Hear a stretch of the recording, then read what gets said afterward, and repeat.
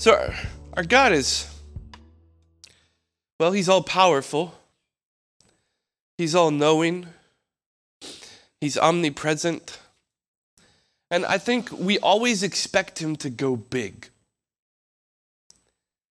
And we certainly have reason for that. I mean, the flood, Noah and the flood, that was pretty big. Flood in the whole world, that's pretty big.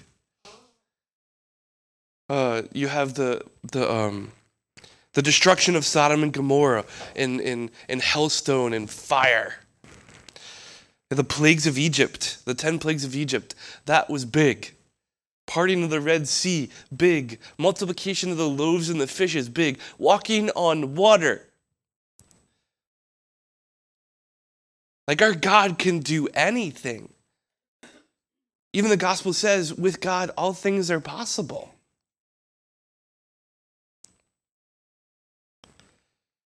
And I think when we pray, we always kind of expect God to go big. Big miracles, big healings, extraordinary sights.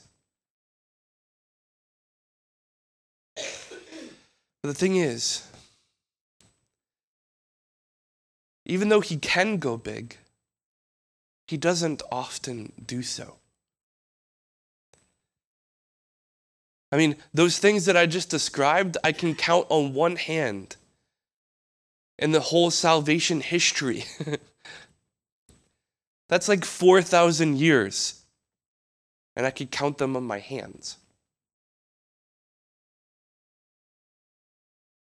The ordinary way, and yet he does go big, but I think the ordinary way that God acts is in the small, in the simple, in the subtle, in the quiet.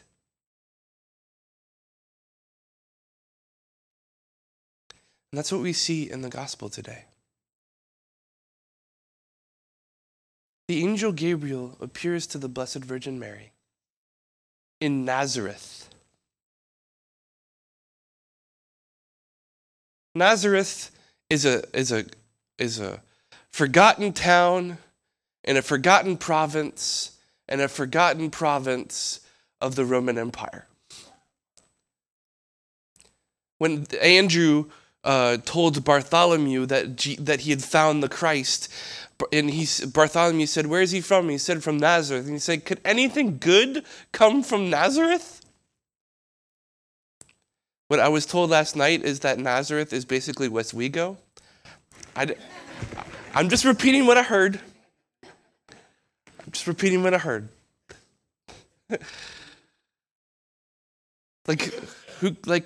not in, what? Who, what? It's a forgotten place. And yet, an angel appears to a teenage girl. And how does he speak to her? Hail, full of grace. And nobody in the whole of the scriptures has that title. Full of grace. She's in her room. She's alone.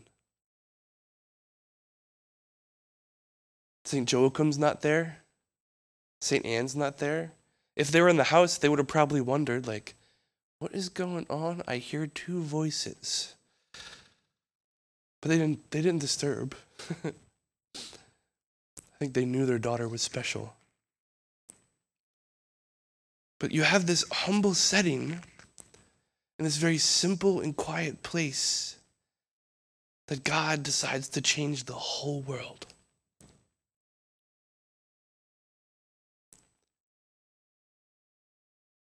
It's in this event, in the Annunciation, that our salvation is begun, because Mary says yes.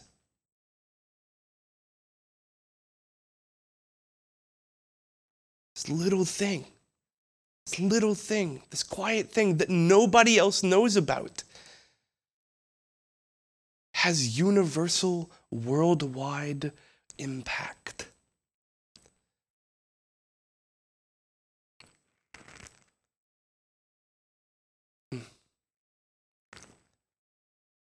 And to think of it, like, the only reason that we know it is because Mary told somebody else.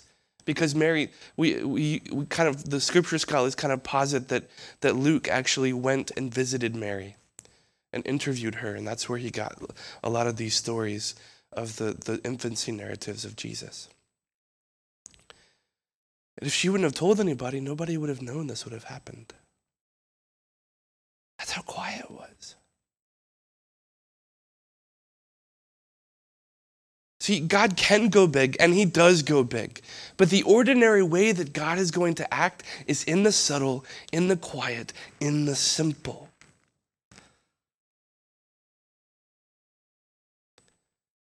But in order for us to recognize it, we have to have eyes to see.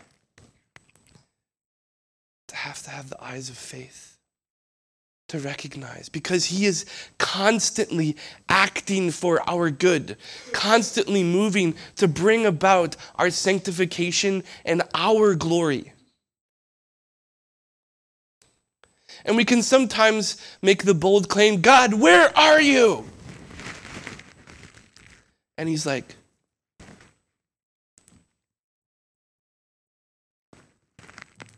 I'm right here. We're like, God, where are you? And we expect like a big voice. I am right here.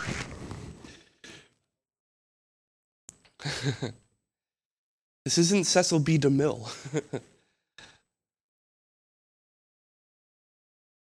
He's going to speak in the quiet, in the simple, in the ordinary, in the everyday. And he's acting and moving. So I invite you to look. Pay attention to those small ways that God is changing your life. Doing extraordinary things in very simple ways.